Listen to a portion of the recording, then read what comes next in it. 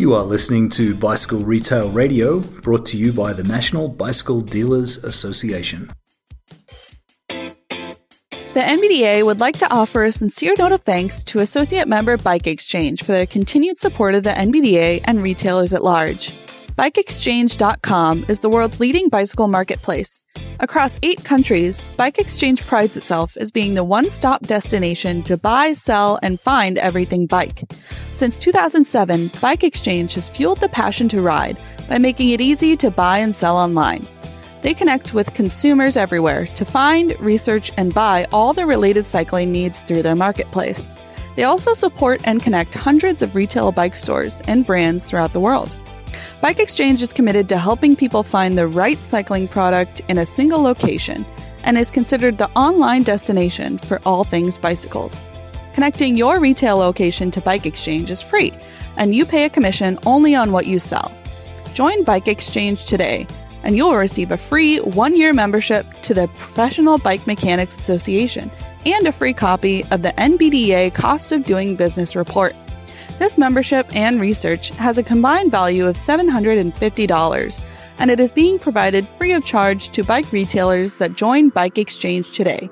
Learn more at bikeexchange.com. Welcome to another episode of Bicycle Retail Radio produced by the National Bicycle Dealers Association.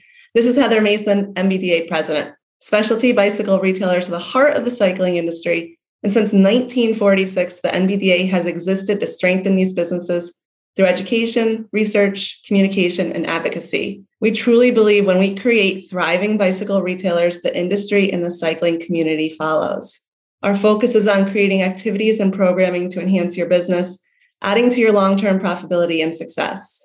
The NBDA is a non-for-profit supported by the membership of participating retailers and industry partners. If you're not already a member, you can learn more and join online at nbda.com. All right, today's guest is Neil Norton, owner of The Bikery in St. Petersburg, Florida. The Bikery is a laid-back haunt for coffee, espresso pastries, plus a shop selling bicycles, gear, and accessories.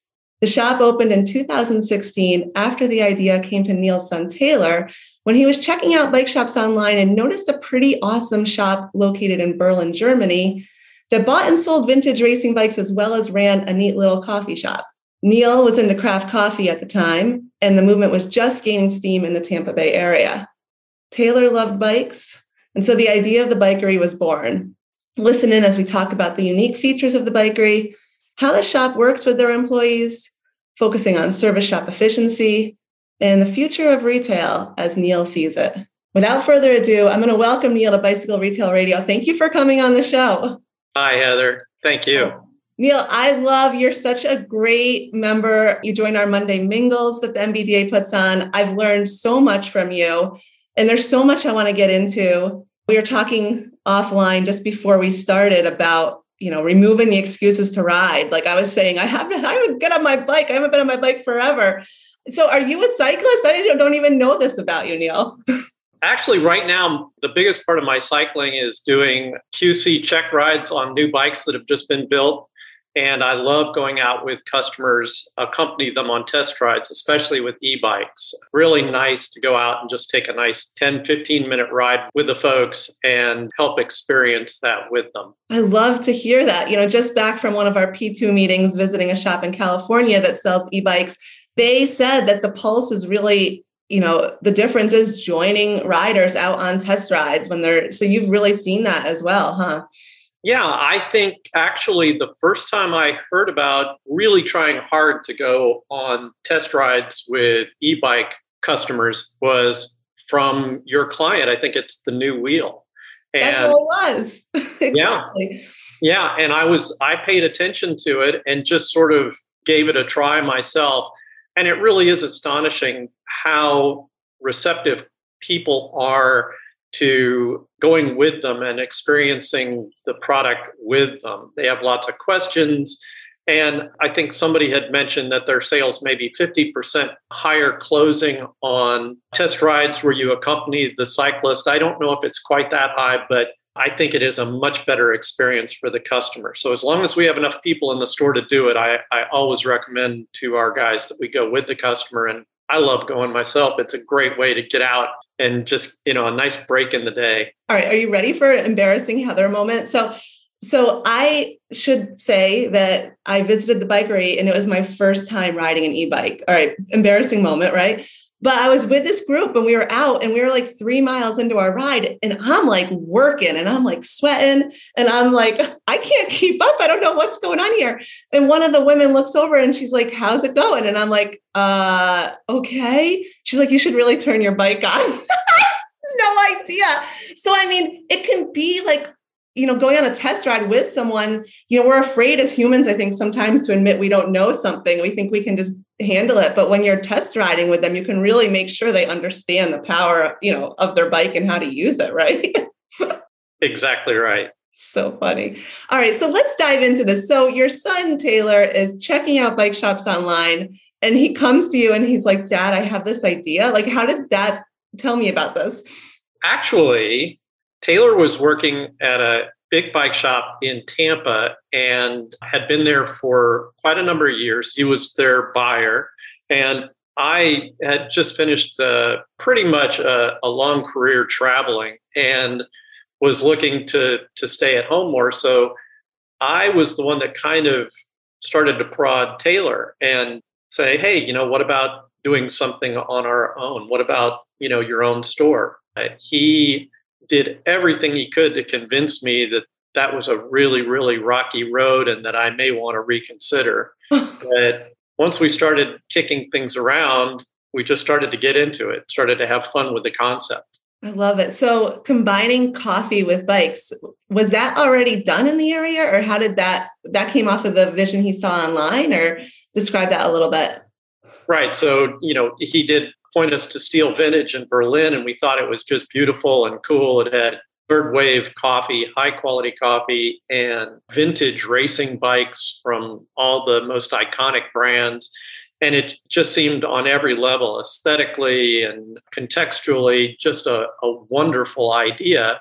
So we did look around. For instance, one of the shops that we admire a great deal is Angry Catfish up in Minnesota.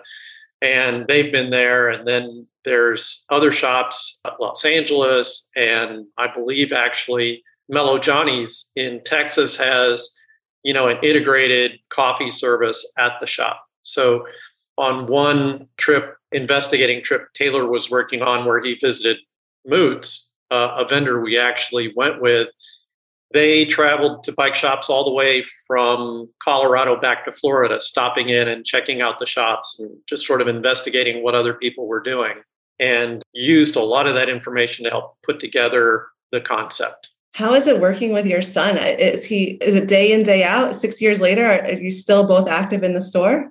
Yeah, actually, Taylor is the general manager. He's sort of, I call him the brains of the operation. And he, manages the curation of products, the buying, most of the business aspects, personnel. Yeah, so he's at it all the time. I'm here less often, but I spend a lot of time in the home office working maybe more on the back end. So since we opened now, we have 2 new owners. So Taylor is a part owner in the business, and we also have our service manager, John Johnson, and a brilliant young cyclist, Tang Luong, who is an assistant manager and also now on track to be an owner of the store. So this is a unique way that you're working with your employees. You actually have ownership opportunities for them, as you're indicating, correct? Yeah. So, it was obvious that with a really small shop, as we're getting off the ground and really trying to find our feet, that compensating really wonderful, high quality people is an amazing challenge. And so I developed an idea whereby we have a contract with key people who work here full time, that if they hang with us, they are offered a plan where over a 6-year period of time, they vest in the company with a 10% ownership. So it's a little bit of a lure to try and keep the very best people here, even if we can't compensate them as highly as we know they're worth. we try to do both. We try to help make sure that everybody has a reasonably good lifestyle. But on top of that, after a 6-year period of time staying with the company, they're fully vested. They own 10%. And if the company were to ever sell, they would take part in that. That is a huge thing to offer. This conversation comes up, I'd say weekly, with the retailers that I speak with. It's like, how do we compensate? How do we keep employees working for us? There's so many options these days. Sounds like a great way to, give back and really develop a culture in an environment that's really all working towards the greater good of the company. So after 6 years, and then so you just created that, you worked with a lawyer. Like if another retailer wants to maybe do something similar, what were some of the steps to get that going, Neil? Yeah, I'm just really lucky to have a terrific general lawyer that I spoke to. I told him, how hard it was to stay afloat with higher salaries and compensation and, try to develop a program. And so worked with him, and he put together a really cool contract that, spells everything out on what's expected of the employee and what's expected of the company. And, the fact is the number one goal of our store really is not profit. I never really thought that we would end up making a fortune here. That wasn't really what our emphasis was. It was more about creating a really wonderful place to be and work and make a living, but not necessarily about making a lot of money. So we are kind of free of a lot of the pressure just to satisfy the bottom line. Wow. I think that your employees are pretty lucky. I mean, are you finding that employees are staying to make that 6-year mark? Are you finding that that's a motivator that they're sharing with you, Neil? Or so far, so good. We've got the 4 of us that are actually have a stake in the business. We had a young woman who was just brilliant with us. She started as a barista and moved into retail, and she was everything you could want in a management track young employee. And I tried everything I could to convince her to go long-term with the company. But, it just wasn't where her head was at. She's more of an artist and an entrepreneur. And so she moved out of the St. Pete area and is now developing her own business. But that one got away. So there's so much I want to get into. I know you recently switched to a more efficient service center setup. You do a lot with fitting. Just to speak a little bit about the building, when you decided you were going to open a store, you chose St. Petersburg. What's the building look like? How much square feet are you working with? Can you describe it a little bit for our listeners? Sure. So the store is about 3,200 square feet. And I know that because you were telling everybody about the coffee operation, we took a really good, hard try at Third Wave Coffee, and that has not worked out. With the advent of COVID, the coffee operation has been pretty much curtailed.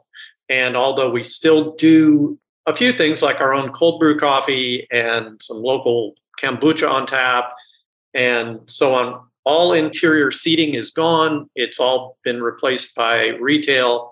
And we have tables outside, but that part of the business has been shuttered. So the coffee end of it, we tried really hard and it didn't work. So yeah, the COVID era, though, did change the way we do a lot of business. And I think pivoting, having that, it probably crushed you to make those changes, because that wasn't your mission vision. But I know you also did some other things as you changed, deepening your partnerships with some brands. I recall you mentioned you set up like a Rapha section in the store. Is that correct? Yeah. So we had never done really well with apparel. And it's like many bicycle retailers, it can be a real area that's difficult. Online sales tend to be really on the up with apparel. And so we took a really long look at Rapha before we decided to jump in. And the thing about Rapha that appealed most to us is that what they're really selling is lifestyle. They're connecting with their customers just at a really visceral level. And as much as anything, they're a media company. Their products are great, but it's that gritty, badass ride 100K through freezing rain for the joy of it vibe, that makes Rapha just really separate, and it resonates. The customers love them. And so we jumped in and made some really tough decisions in regards to apparel.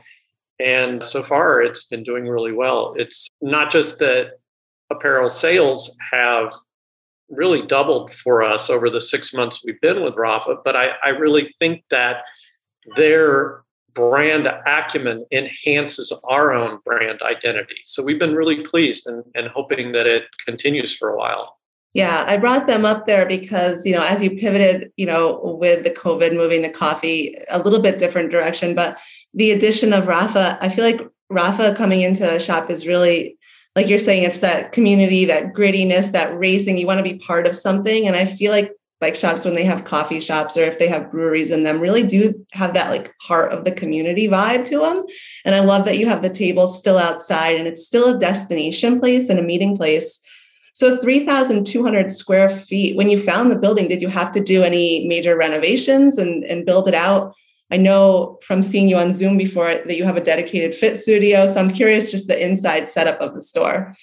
Yeah. So the build out was really pretty extensive. We hired an architect and we spent probably way too much money. And, a lot of it was geared towards that central cafe coffee area, which we've, had to repurpose as we've grown with retail.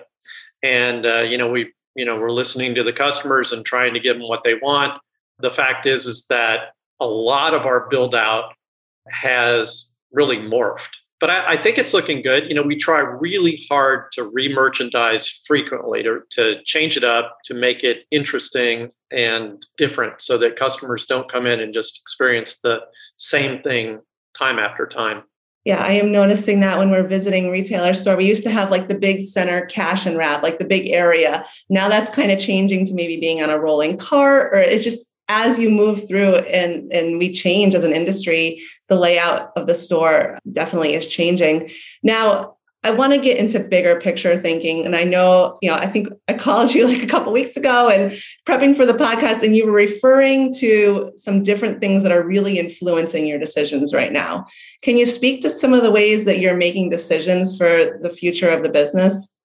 Sure. I really think that we, as a business, and by that I mean independent bicycle retailers, are experiencing, I think we're right in the middle of a huge revolution in both the way we do business and the way we survive in business. And I've been reading a couple of authors that I think are brilliant. Probably the best book I've found on retail and how to plan for the future is by Steve Dennis. It's called Remarkable Retail.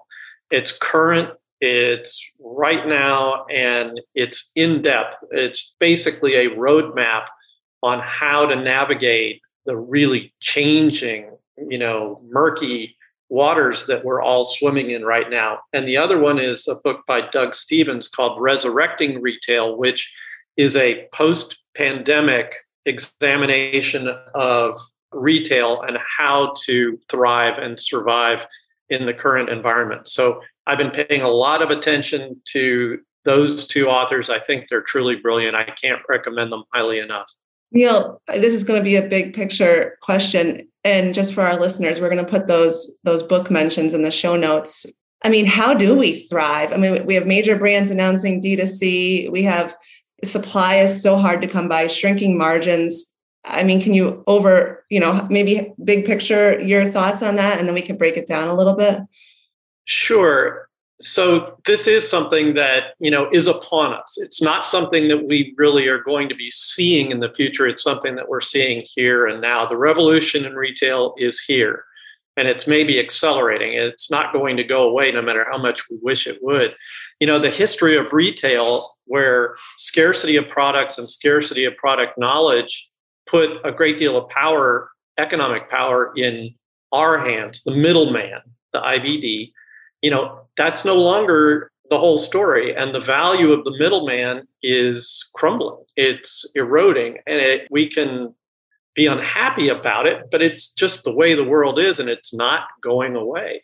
So, the world of digital disruption, customer access, product knowledge via Google, our value to brand manufacturers is evaporating really quickly. Brands can control the product, the story, they can complete the sale, and all without us. And the writer can do the research, they can find the product, look for trusted reviews, search out best prices, and complete the sale without us. So it's a big win for everybody except the middleman, the independent retailer. And if we stay where we are, I believe we're either going to dwindle down to a two-man service center or eventually sell the enterprise to a larger brand partner. And we're seeing a lot of that. So, it's like your interview with George Lee. I was just so influenced by George Lee and his thoughts on operational excellence. He's just brilliant. I think his interview actually, by the way, is worth every bit of every dollar that I paid that year for the membership fee for the NBDA. I could listen to what he had to say once a week, and I'd probably learn something every time. But I take exception really with something George had to say about brand connections. For instance, George said, and I'm quoting, "Brands are going to lead development in the next digital phase because they have the resources to do it.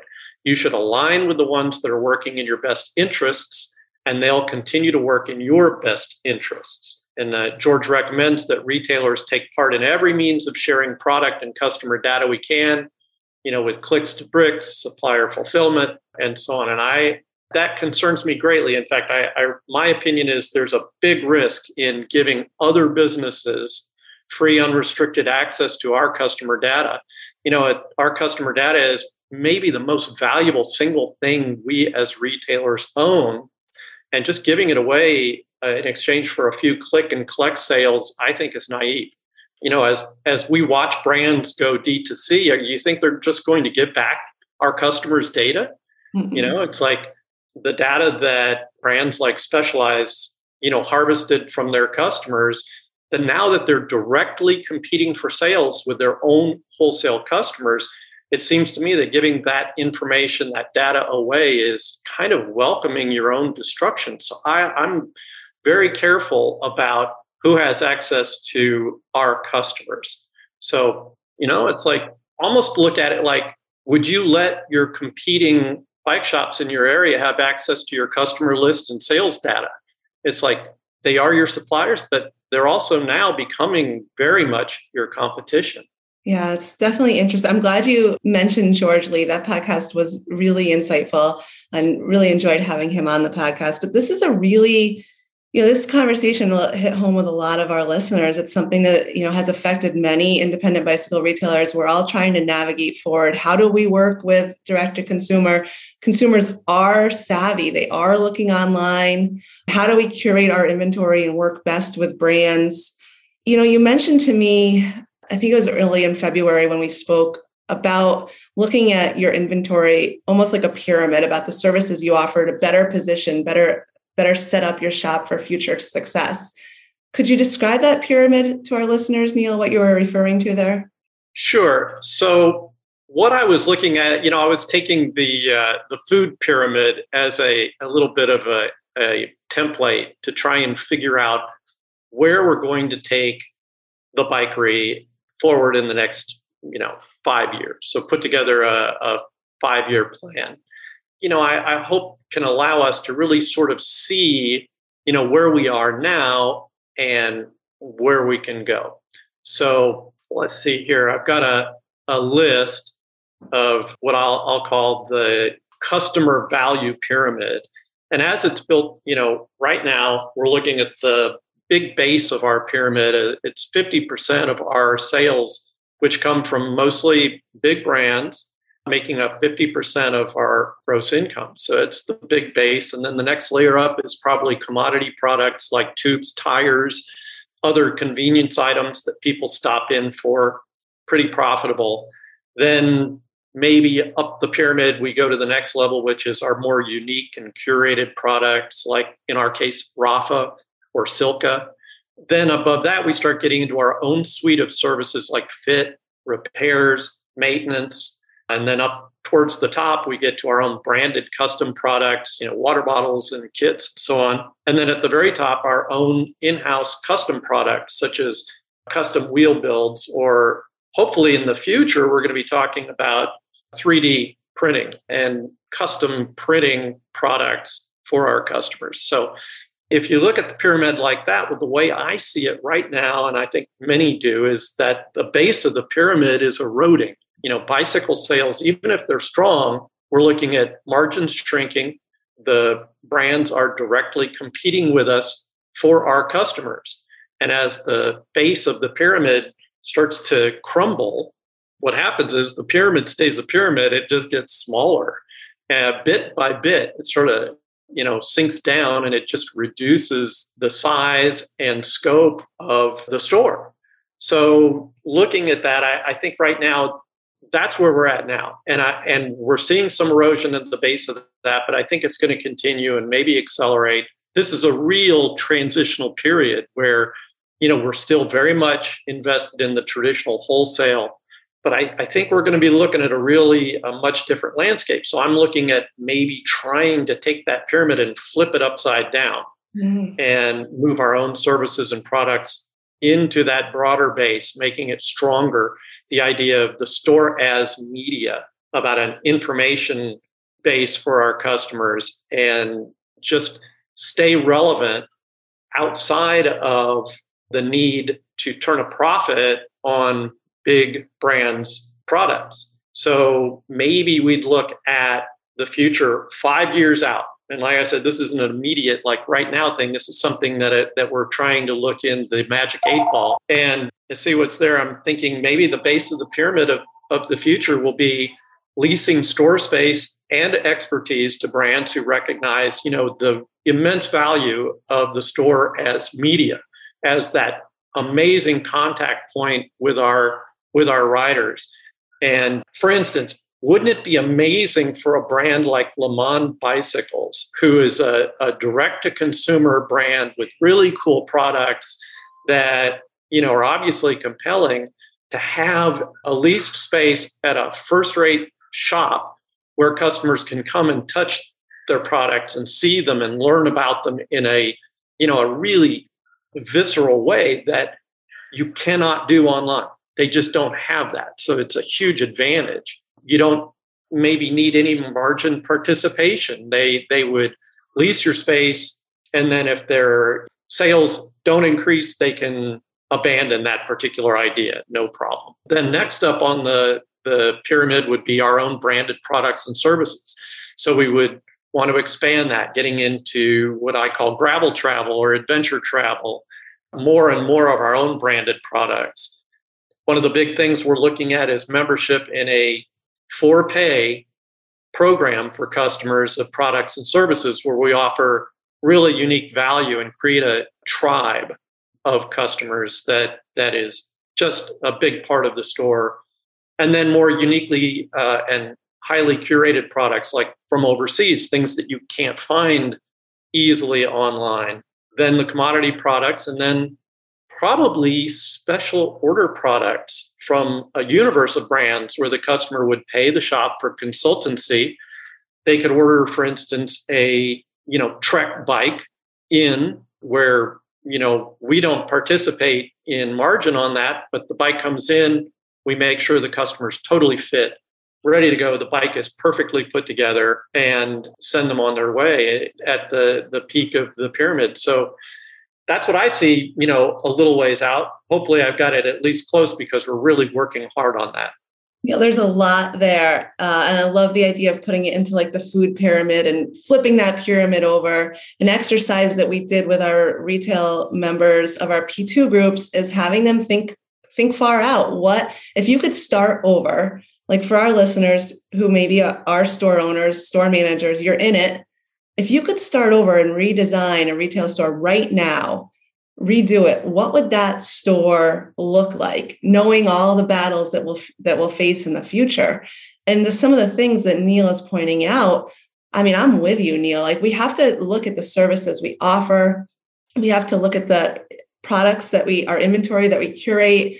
We have to look at things we could do differently, like memberships. I think that's an amazing idea, and how we're working with brands into the future. This idea of a test center or a store in store that you're basically having a brand pay part of your lease. I mean, that's really forward thinking. And that's really where we need to go. Have you heard of the Bicycle Retailer Excellence Awards? The NBDA's Bicycle Retailer Excellence Award celebrates diversity and excellence in bicycle retail. With a focus on inclusivity, the program unites retailers, suppliers, industry organizations, advocates, and consumers in identifying and highlighting exceptional bicycle stores across North America. Recipients will be acknowledged and awarded not only for their excellence in retail, but their integrity, inclusiveness, spirit, and commitment to grow ridership. In 2021, over 300 retailers took part in the program. In 2022, one of them should be you. Visit the NBDA website to sign up now. There's no cost to participate in the program, and all retailers will benefit from completing the revised application featuring highly analytical questions related to the why of your business. Winners will be announced in July 2022, and an exciting awards program will be held live in person at the Big Gear Show in August. The Bicycle Retailer Excellence Awards are supported by the Ride It Daily Extended Service Warranty Program, or RIDES. Retailers across the nation are finding that offering this extended service program is an opportunity to add additional revenue to each bike purchase without stocking additional inventory.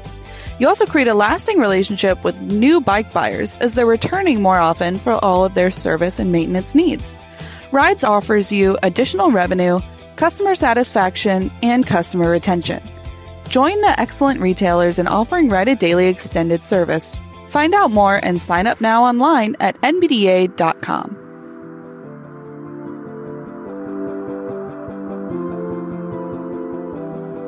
So Neil, I know you have like a kiosk inside the shop, like a computer station that consumers can look at products online. So are you working with any D2C brands or what kind of role have you brought in any new brands over the past couple of years? Or have your brands changed, I guess? Sure. Yes, we do have a kiosk. It's a nice big computer, easily accessible by the customer and the team on the floor, and it's really a big part of what we call our concierge service. So if we can't provide the customer with the right fit, whether it's a widget or a bicycle, then we can offer to sit down and help them find the product that's truly right for them. And, we use it for a number of different things. Web searches. One of the things that's really cool about the kiosk is we're heavily invested in Bosch-powered e-bikes. And Bosch has a range calculator program on their website, which is just first rate. You can plug in a lot of different parameters and really give a customer an idea of, with the bike that they're looking at, exactly how far they can go under different circumstances. So that really resonates, and it's a great use. And I think it's actually going to keep expanding. So one of the things we're hoping in the future is that we'll be able to use iPads that have software tagged to RFID around the store, and the customer literally could be, handed an iPad that helps them do research where they see a particular product. Let's say they see a Cannondale Super 6 Evo in front of them, and using RFID, immediately on the iPad comes up every cool thing, every cool feature about the bike. It may be that it's actually our sales associates that use that. It's, we're still trying to develop that, but really, really feel that giving the customer that remarkable experience where they can learn everything they really need and want about a thing or a service will just strengthen our brand. Yeah. So not shying away from technology, because it's like, if we're not giving all the information, it's like we're hiding something almost. So here it is, like, here's all the reviews, here's everything you can find, but the Bikery still is the best spot because you're going to make sure they're set up properly. You're going to fit them properly, make sure they have all the right, the pump, all the accessories to outfit their bike, and then show them a place to ride. How are you working with your community? Do you have group rides, Neil? Or I know with COVID, we've had to make some adjustments, but How are you involved with your community as far as giving people, a place to ride their bike? During COVID, we did discontinue our group rides for quite a while. And it's almost like you get out of the habit of something and it's hard to get it back. And what we're doing now is slowly crawling out of the COVID shadow. So we've got big plans that we've had on hold for over 2 years now, specifically for us related to what we call gravel travel or adventure travel, starting at the entry level where we would provide bikes and a place to try out products and just sort of get into the sport, all the way to maybe going out of state or even overseas and doing adventure travel. But we just did our very first post-COVID adventure where we packed up Taylor and our assistant manager, Tang, and 5 customers and went up to the Dirty Pecan gravel ride up near Tallahassee, Florida, and it was a hoot. They just had such a ball. We use it as a means of creating media as well, but we're hoping to really integrate that. So right now, we're really hoping to do a lot more in the way of gravel, both training and social and adventure travel. I love that. And gravel is such a hot sport. And I did a gravel race, 150 mile, the Huracan. It was in Florida. I had no idea how much gravel was in Florida. It's actually awesome. Thinking you spoke there on Bosch for a second, great tip about their online resources. I see e-bikes just coming back from the new wheel as definitely expanding. Price points are, getting more diverse. How has that been navigating e-bikes? Have you expanded your offering in the past couple of years? Have you seen more people looking for e-bikes? Have you seen that spike in your business? Well, yeah, we've seen a great deal of interest. It was really taking off, and we've been very inventory constrained for 2 years now. We sold out of e-bikes, and we just haven't been able to get product. We just picked up Gazelle, which it looks just terrific. We love the product. They're, very, very first rate as far as their training and support. So they're entirely Bosch, which we're big believers. And yeah, we've actually got a lot of Gazelles just in. We've been doing really well, a lot of interest. So that's great. E-bikes have been a challenge for us from the very beginning because for whatever reason, margins on e-bikes has been really tough, really poor. So we try hard not to lose too much money on each sale. And, when you start looking at e-bikes that are being offered at below 30% margins, at this point in time, it makes it really difficult to get behind. So we've managed to do a little better in that area. And we've definitely taken our knocks with low-cost e-bikes. We've tried, there's a big demand for inexpensive hub motor e-bikes, and they're selling like crazy. Our experience was that really we were doing our customers a big disservice because over time, they're unhappy with the results of the products, and our service department would be just slammed with trying to keep some of these products running. So we've really settled for the most part right now on Bosch, almost trouble-free, first-rate diagnostics. And notwithstanding the margin challenges on Bosch products, they're just so good for our customer. It's like we feel like heroes getting behind it.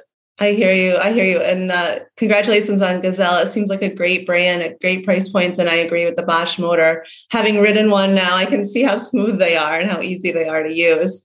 I want to flip gears here a little bit because I want to make sure I have time to get into your service center. I know that you made a major change this year, shifting to a paperless service system. Can you speak to how this has been? Any improvements you've noticed? Or if you're like, oh my gosh, what did I do? Or how's it going? Back to George Lee and his discussion of operational excellence, it really is. It's all about great customer service. And the way we were doing it, the old school way, filling out a ticket, just made for a poor customer experience. We would just not be able to give the customers expedient answers. Things would, get lost in the cracks. So it was really at an NBDA consultant, David DeKaiser's suggestion that we just really work hard on paperless. And so over a period of months, we brought it in. We actually, even for a while there, continued to fill out paper service tickets while we were also doing our web-based service tickets. And there's no doubt that the results for our customers is vastly superior in the ability to organize, keep track of, as far as parts purchasing for repairs. It's first rate. We definitely have lots of room for improvement. One of the things I'd like to do, we'd like to figure out, and we've still not gotten there, is how to do reservations where customers actually reserve time, bring in their bikes, and have the service done right away. And we haven't figured that out because we tried it just, for a little while, and we found that 70% of the customers who made reservations never showed up. Mm-hmm. So our service department was really left holding the bag for the most part, just with, a mechanic standing around waiting for a customer who didn't show up. So we're trying to work on that. We're not quite sure exactly how to make that work, but it's definitely on the burner. So how are your employees, working in the service shop? I know these guys are vested with you because, obviously they've been with you for a long time now. But how are they as far as being open and receptive to the switch to paperless? Were they on board 100%? Or I know that's always like, how do we get the employees rallied? So what was your feedback there?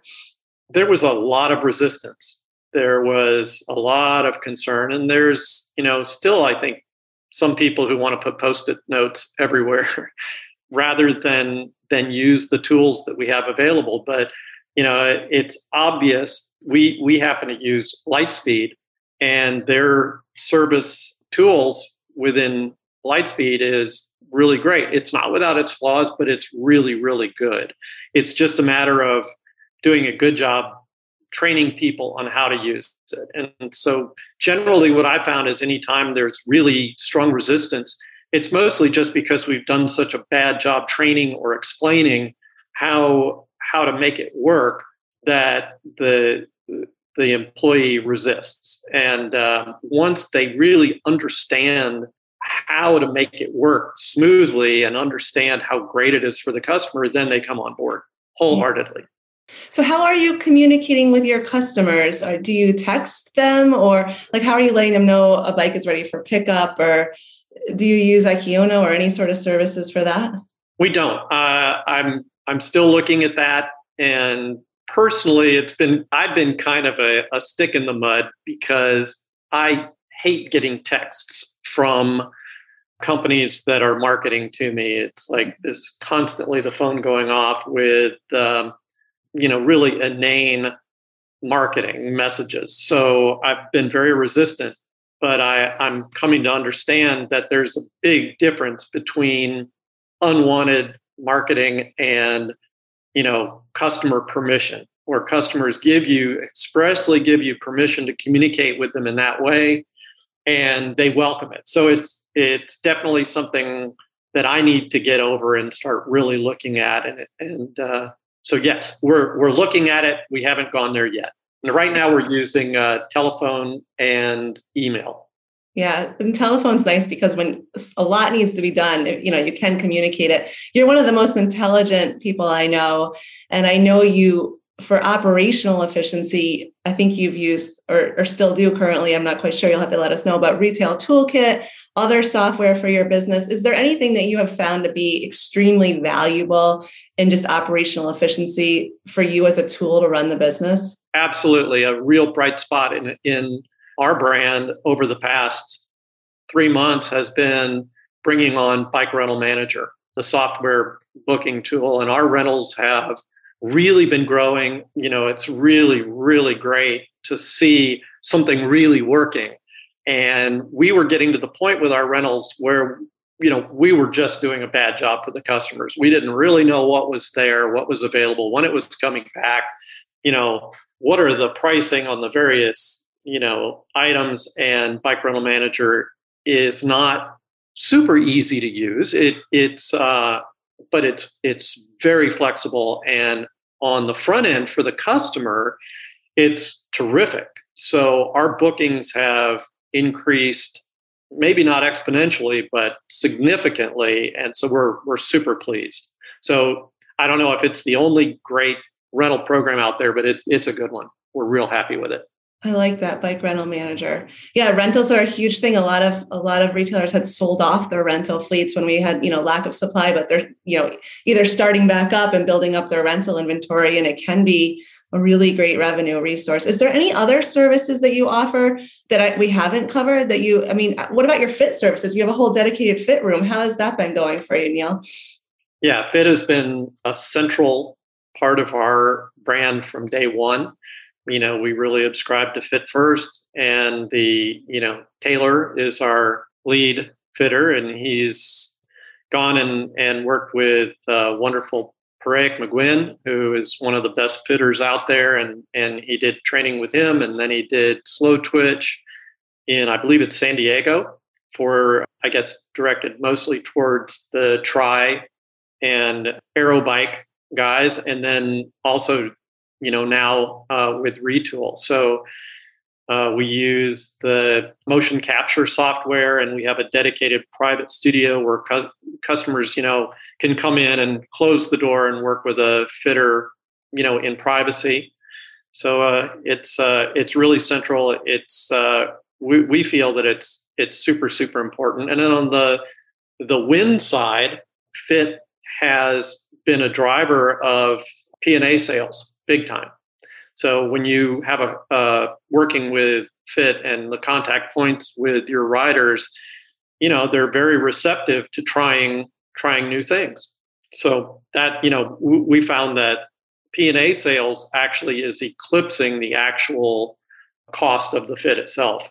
Yeah, that's a huge question that I feel like comes up a lot. It's like, okay, we have this staff member that we have to dedicate a good chunk of time to a fit, but then on the return, we get a satisfied customer. We get typically a bunch of accessory sales. So, how do we qualify that? Are we looking to grow fit, especially for shops that maybe are short staffed? And it's a hard question to answer, but I think in the long term, offering fit, it really improves the customer journey and the cyclist journey. But I don't know, have you ever struggled with that, Neil, or are you just trying to book as many fittings as you can? And no, we limit fits to 4 days a week and 2 full motion capture fits each day. So that we're limited right now to basically 8 full fits. We do have lower levels, bike sizings and non-motion capture fitting that takes less time and we could do more. But, it's honestly, we try to schedule 2 hours for a fit. It usually goes more. It usually takes more time to do a really good job. So, it's something that we've had to pay attention to. One of the things that I was pretty insistent was that Taylor train another person on the staff in fitting, so that we had flexibility, because it just wasn't working to have your store manager doing fits for 3 hours at a stretch by himself. And so there is that. It's like when we talk about, dwindling or evaporating margins and where we're going as remarkable brands, fit has got to be right up there close to the top of desirable elements as far as value adds for the customer that, for the most part, they can't sell online. We can provide that actual tactile, physical thing. And so it's like, I think it's absolutely crucial. I think it'd be worth actually looking at for the future. If you have a small shop and fit is really tough for you, just start thinking about, well, maybe instead of investing more in product, that you'd have is maybe invest in a person to help you really develop a fit program. Yeah, it's definitely one of those questions when you're trying to balance it all, and you're trying to balance your staffing and your payroll and looking at how much time it takes for certain, tasks to be done to make sure they're efficient and that the margin value is high. Talk about service center pricing too. A lot of shops have been, re-examining how they're positioning their pricing, what their rates per hour are, or even how they're listing their packages or a la carte services. Have you made any adjustments there in the past year or two? Yeah, I hate to beat up on it, but after George Lee's interview, we definitely used his ideas that he talked about as far as the psychology of pricing, where you use a more expensive, top level item to sort of, really show the value of that middle spot, the middle tune-up, so to speak, that you're really wanting to offer your customers. So before we put in place the change, like a lot of stores, we had a tune-up level 1, tune-up level 2, and tune-up level 3. Level 1 being, X amount of money, level 2 being a little bit more, and level 3 being a little bit more, or maybe even more than a little bit more, as a full breakdown of the bike, a complete overhaul.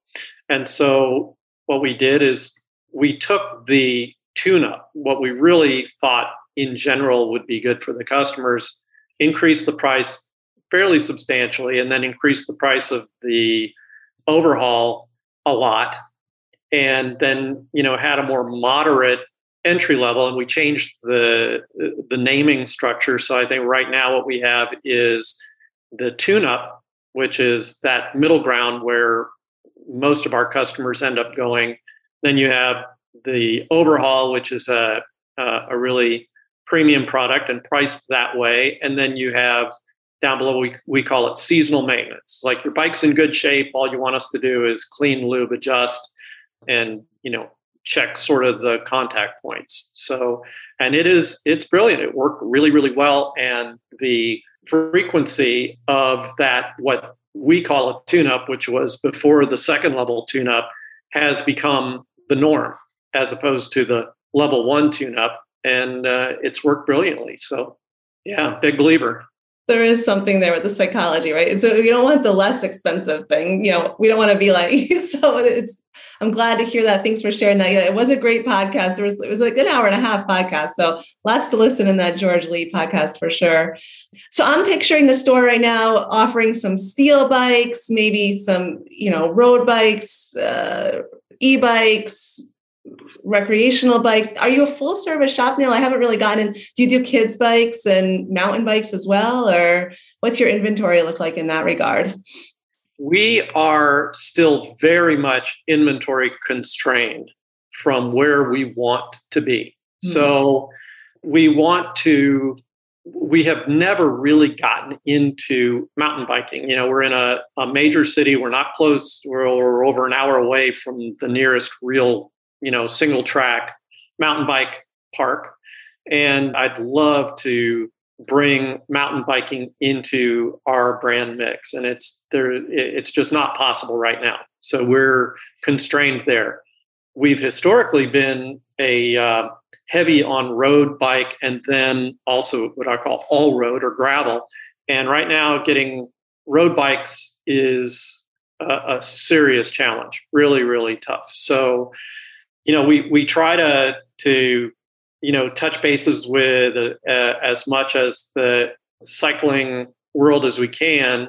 But, like I said, we're still product constrained. Once we hopefully work our way out of this, we want to develop mountain biking in the store, which we never have, and integrate it with our gravel program, which is doing pretty well. And as I said before, we're doing Gazelle e-bikes. We also have a Batch e-bike, which is Bosch powered, which is doing really well. And yeah, so we'll go from there. We've been a Moots dealer from day one. That was our first brand that came on board, that took a chance on Taylor and me and the guys. And it's just been incredible. It's American-made titanium that is outstanding. So I can't say enough about the working with Moots and the Moots guys. So yeah, Moots, you were just telling me off air too that Taylor rides a Moots. And I think that's something too, when we ride the products that we sell, we're really able to communicate the feel and the passion behind the brand.